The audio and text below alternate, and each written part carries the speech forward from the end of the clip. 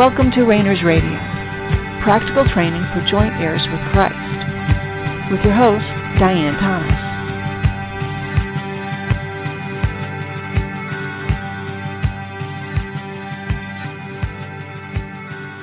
Good evening, and welcome to Rainers Radio. This is Diane Thomas, your host. As usual, let's just take a quick moment and put aside anything else that's going on, anything you're trying to remember, write it down or send it to yourself on your phone. Just get it out of your head, and let's just be available and aware of the presence of God. We've been talking about what some people call the gifts of the Spirit, but we're referring to as the abilities of our soul. And our soul functions in the supernatural realm. Our soul is a part of what we are calling the soulical realm. This is where souls dwell and function. And the soulical realm is part of the supernatural realm. But other creatures live there too. And over time, we may talk about some of those other beings and I'm not sure whether they have a soul like we do, but whatever they have, it exists in the supernatural realm. But the soulical realm is only for those with a soul that was given to them by God that now dwells in a body. Now, we've been talking about learning how the supernatural realm works. And we start with learning how our soul works. And that we have, just as we have physical and natural senses, like our sight, our smell, we can feel, we can taste and touch and smell and hear. Those are our natural senses. Your soul has senses as well. Now, when we learned about our natural senses, we didn't concentrate on learning about our natural senses. We were interested in something else, and our senses, can we say, kicked into gear. They started working. We were born with our eyes not functioning, not working. Everything was a blur. Over time, we started to focus on things, on a toy, on our parents' faces. And so our brain, it started to register and focus and make our eyes work better. As a baby, we didn't think, okay, I'm going to make my eyes work now. And likewise with our hearing, when we were a little baby, we couldn't differentiate between sounds. There'd be maybe something that would startle us, something that would please us, something that we recognize, like our mother's voice, or a song, or the dogs, bark. Who knows? We developed our hearing and all these senses in the womb, but then when it wasn't until we became outside the womb that they started to function. And that's because our senses are made to function in a certain way. Our ears, even though we could hear inside our mother's womb and taste, and all our senses were available, they didn't function the way they do now, because our senses were created to function as a being outside the womb. So your eyes function differently now than they did when you were a little baby or inside the womb. Your sense of smell is different. Your sense of touch and taste, they're all different. And hearing. It's not that they didn't work It's just they were created to function outside the womb. And we had to develop those senses. And again, we didn't focus on the senses. But your senses, your physical senses, your hearing doesn't serve the purpose of hearing. It serves the purpose of hearing something. It's a function of something else, of what's going on, of being a part of our environment. An awareness of what's going on in the natural realm. We don't see for sight's sake. We don't feel for feeling's sake, for touch's sake. It's something, there's always an attachment to it. We are relating to ourselves. We are relating to God. We are relating to others. We are relating to our environment in the natural through our physical senses. So it's not, the value of our sight is not that we can see. It's that we can see particular things. We can see what's in our environment. We can see one another. We can see what's going on around us. We can enjoy the beauty. We can enjoy the colors. We can use our senses to experience our environment. Our senses themselves are not the be-all and end-all. They are the root. They are the bridge.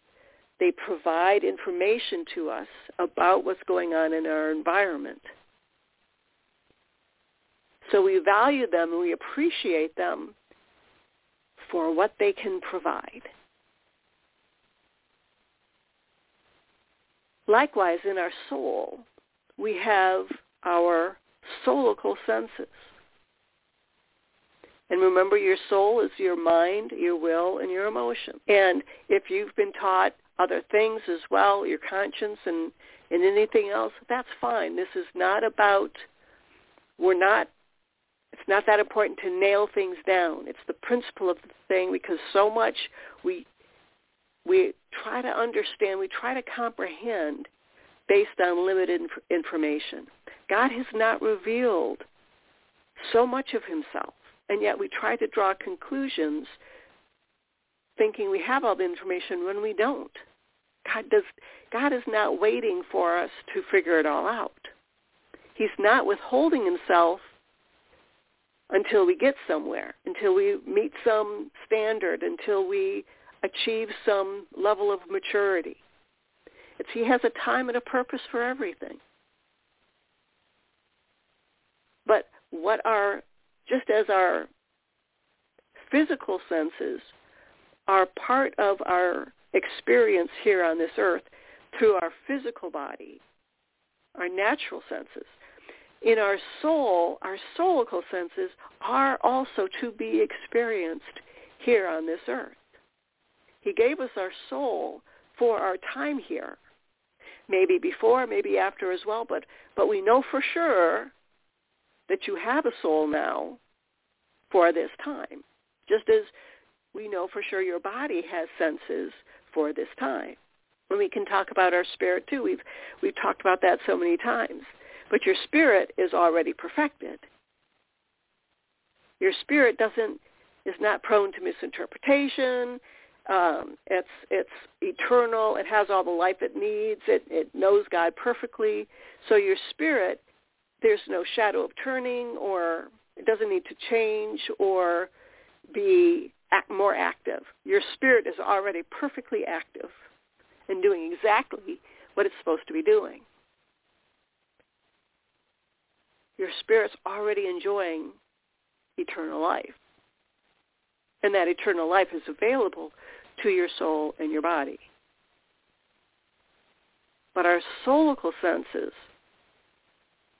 because of the current status of our soul, and because of our beliefs and just the timing of God, we have, maybe learned some things over thousands of years, or unlearned some things, developed some beliefs, some expectations about what our soul can and can't do, what our soul should and shouldn't do.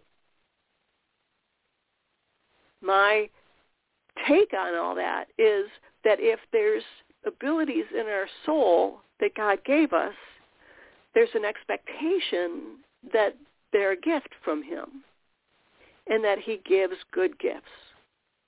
And that just as in the natural, he wants our supernatural abilities in our soul to be functioning. And we'll go over time, we'll talk about why. So often we hear about warfare. The weapons of our warfare are not carnal. But we're not even engaging in anything. We don't even know what the warfare is. We call it spiritual warfare. Well, there's only two beings in the spirit realm, and that's God and redeemed soul, redeemed spirits. If you've been born again in your spirit, you're in the spirit realm. That's it. So there's no warfare between us and God. And there's no warfare between God and himself or us and ourselves. So there's no warfare in the spirit realm. The warfare that most of those references refer to is going on in the supernatural realm. And God is allowing that. Because part of our purpose here on this earth is to be able to use the weapons that God has already given us that are in our soul. So he puts us in a situation where we need them.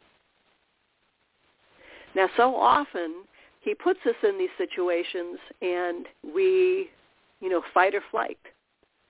We, because they're unfamiliar to us. Say that there's a crisis in your family. All of a sudden, you start praying, and you cry out to God to move on your behalf. When ideally what God would like you to do is heal that person, for instance, if it's a health issue. For you to do that. Because you have the same power in you that's in God. Just as Jesus, remember you're a joint heir with him. You are a co-inheritor with Jesus himself. You're one in the Spirit with God himself. Everything that Jesus was able to do, raising the dead, healing the sick, speaking wisdom into situations, turning the world upside down, you can do all that. Again, the disciples walking around with him, that's what they learned. And it was apparently really important, really crucial that they learned that, because Jesus walked around with them and showed the power that he had. And when we talk about power, we think, oh, this is, something special, when it really isn't. It isn't extraordinary. It isn't different than anyone else. You don't have to be special to exhibit the power of God. It's in you. And it's in you whether you're born again or not, whether you're a spirit-led believer or not, because it's part of the soul, whether that soul has been redeemed or not. Now, over time, we'll go over what is the difference between a soul that has a living spirit and a soul that has a dead spirit. We'll talk about that later, and we'll talk about the effect that has on our soulical senses. But think about Jesus walking around with his disciples. What did he do? He taught them, and then he showed them. This is what it looks like. That, he healed the sick. He raised Lazarus from the dead. Why was that important? It wasn't to prove that he was the Son of God, because he wasn't the only one who'd ever done that had ever raised someone from the dead. He wasn't the first. So we know that can't be the reason. And why did he do it with so many witnesses? Again, it wasn't to prove that he was the Son of God. They could easily conclude that he knew God, that God, the Father favored him, that he was a prophet. But it didn't prove he was the Son of God. So then why did he do it?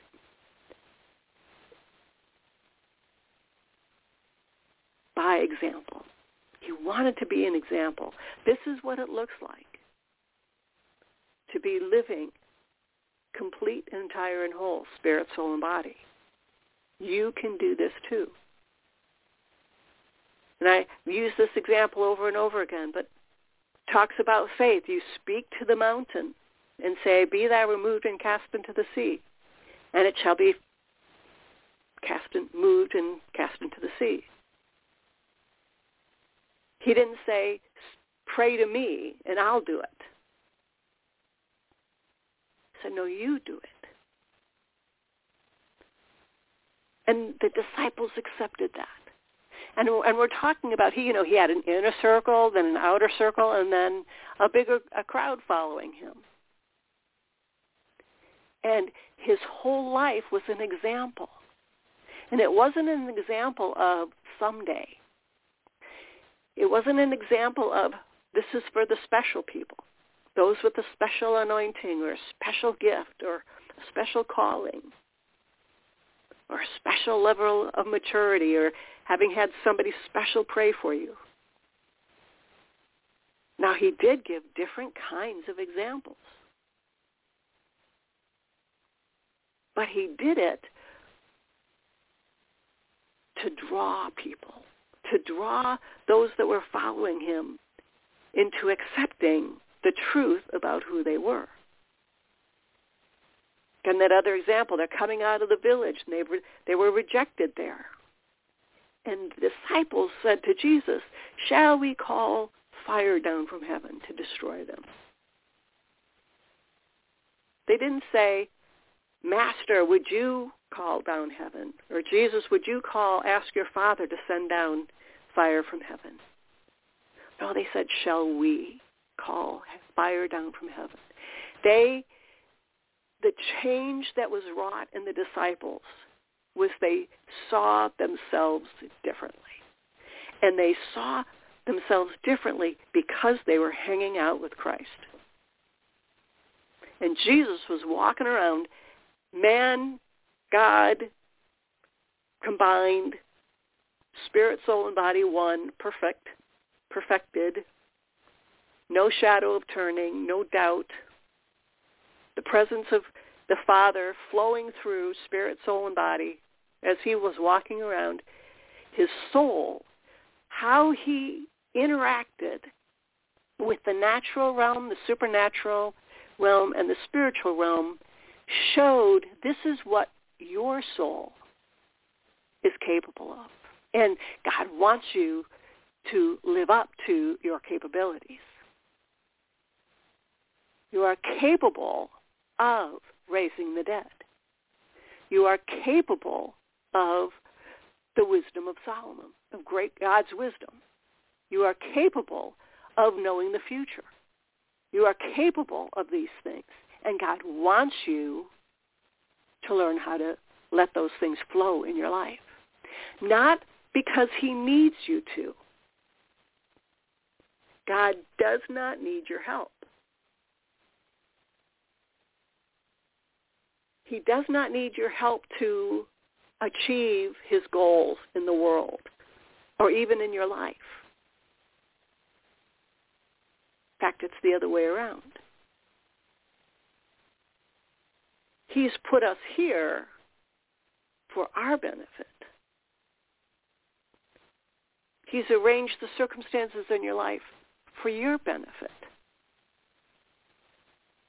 And he had those people that village reject him and the disciples so they could learn that lesson.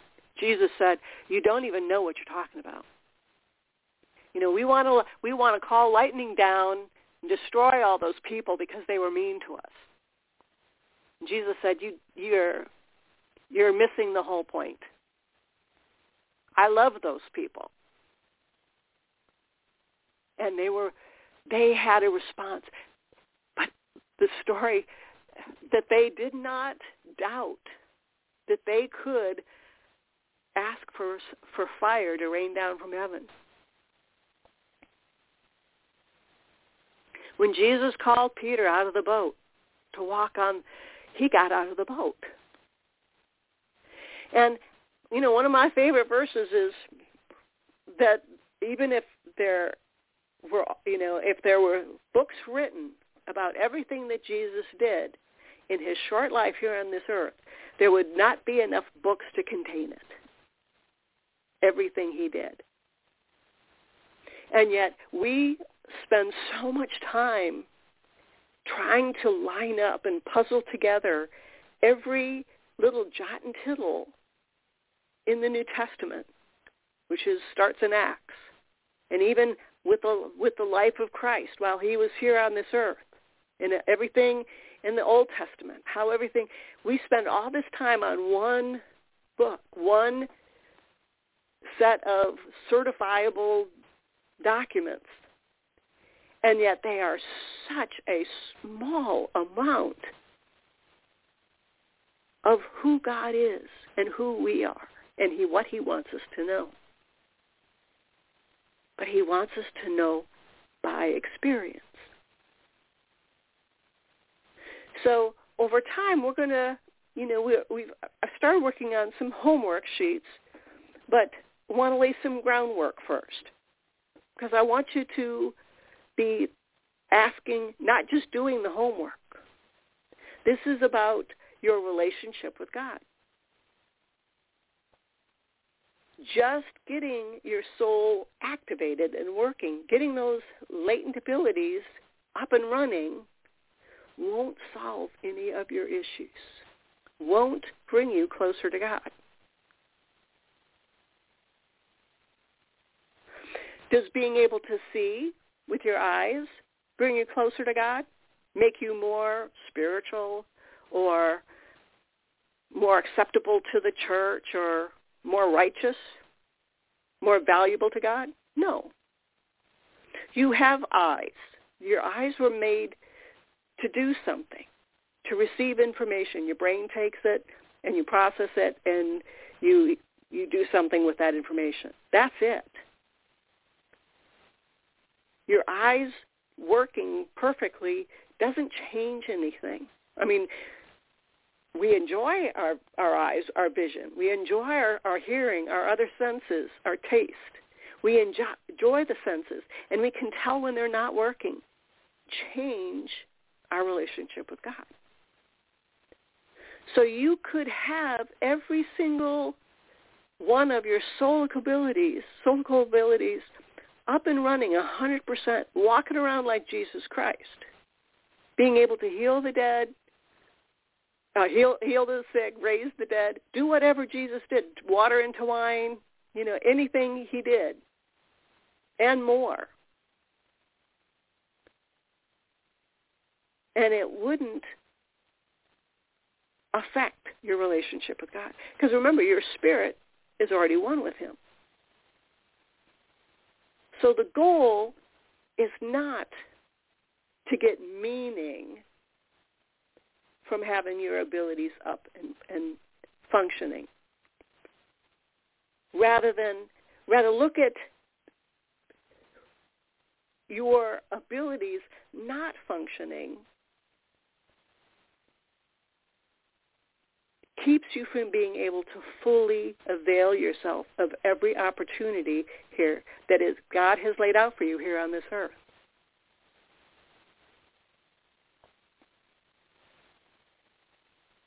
It's not like a bonus. It's an accepted part. It's God gave you the soul. It has abilities that God gave you.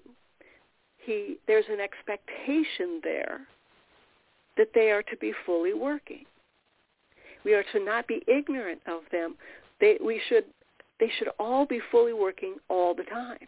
Now, we are far away from that, and that is, and we'll talk about that as well, but that is far more dependent on the lies we're believing,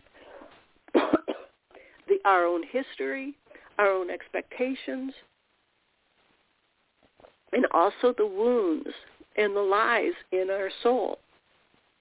Remember, your soul wants to control. Just think, if what would you do different if your soul was fully available to God himself? If you could do all the things that Jesus did.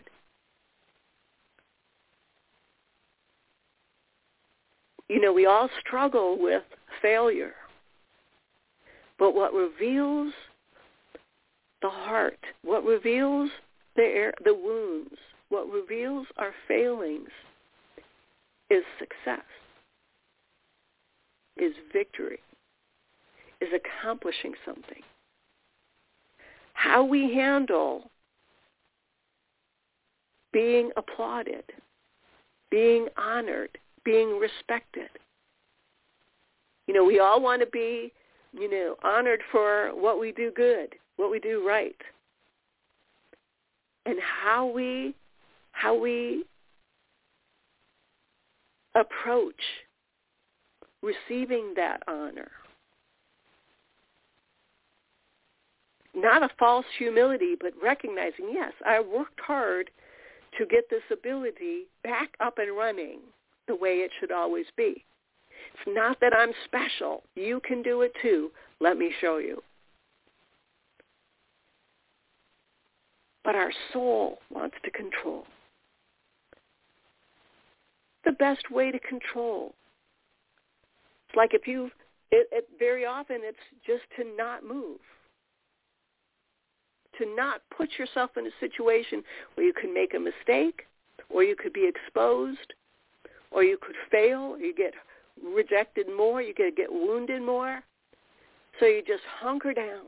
And that's what your soul does. It's doing. It's just hunkering down behind a wall, protecting itself. God says, come out. Let me show you how to live as a spirit being that has a soul and lives in a body. And these things are all for right now. And wherever you are, he has opportunities around you all the time. So it's not about learning a particular ability. It's about what opportunities do you have around you right now. Do you know sick people? Odds are you have somebody in your life that could use a healing. So you focus on the healing of that other person, not about your own healing ability. You need to make a change for the future. That's the draw, not your ability to see into the future. Be prophetic. It's about the circumstance that's drawing you. So we don't focus on the abilities. The abilities are there. They will be activated as we call upon them. It's just like your muscles. You don't concentrate on building a muscle by looking at it and saying, okay, grow. It's by use, by reason of use. So look around your circumstances. What's going on in your life? And let the Lord draw you to a circumstance, to something that you're interested in. He's going to give you the desires, follow those desires in your soul, and let those opportunities draw you and draw your abilities to rise to the need, rise to the occasion. And remember, it's not about being special or about being closer to God, certainly not being about perfected. Because But your relationship with God is already done. You don't need to achieve anything. You're 100% in with him. But it's about your soul and the latent abilities becoming activated through reason of use. So we'll pick it up there again. We'll be getting back together again the same time next week. Until then, this has been Diane Thomas of Rainers Radio. Have a great night.